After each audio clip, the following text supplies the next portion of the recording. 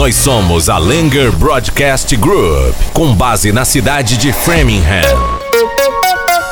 Transmitimos a nossa programação para quase todo o estado de Massachusetts. FM 102.1, AM 650, WSRO Ashland. No Metro West em 650 AM. No Cape 101.5 FM and AM 1240. Assim, formamos a Rede ABR de Rádios, a maior rede de rádios brasileira nos Estados Unidos.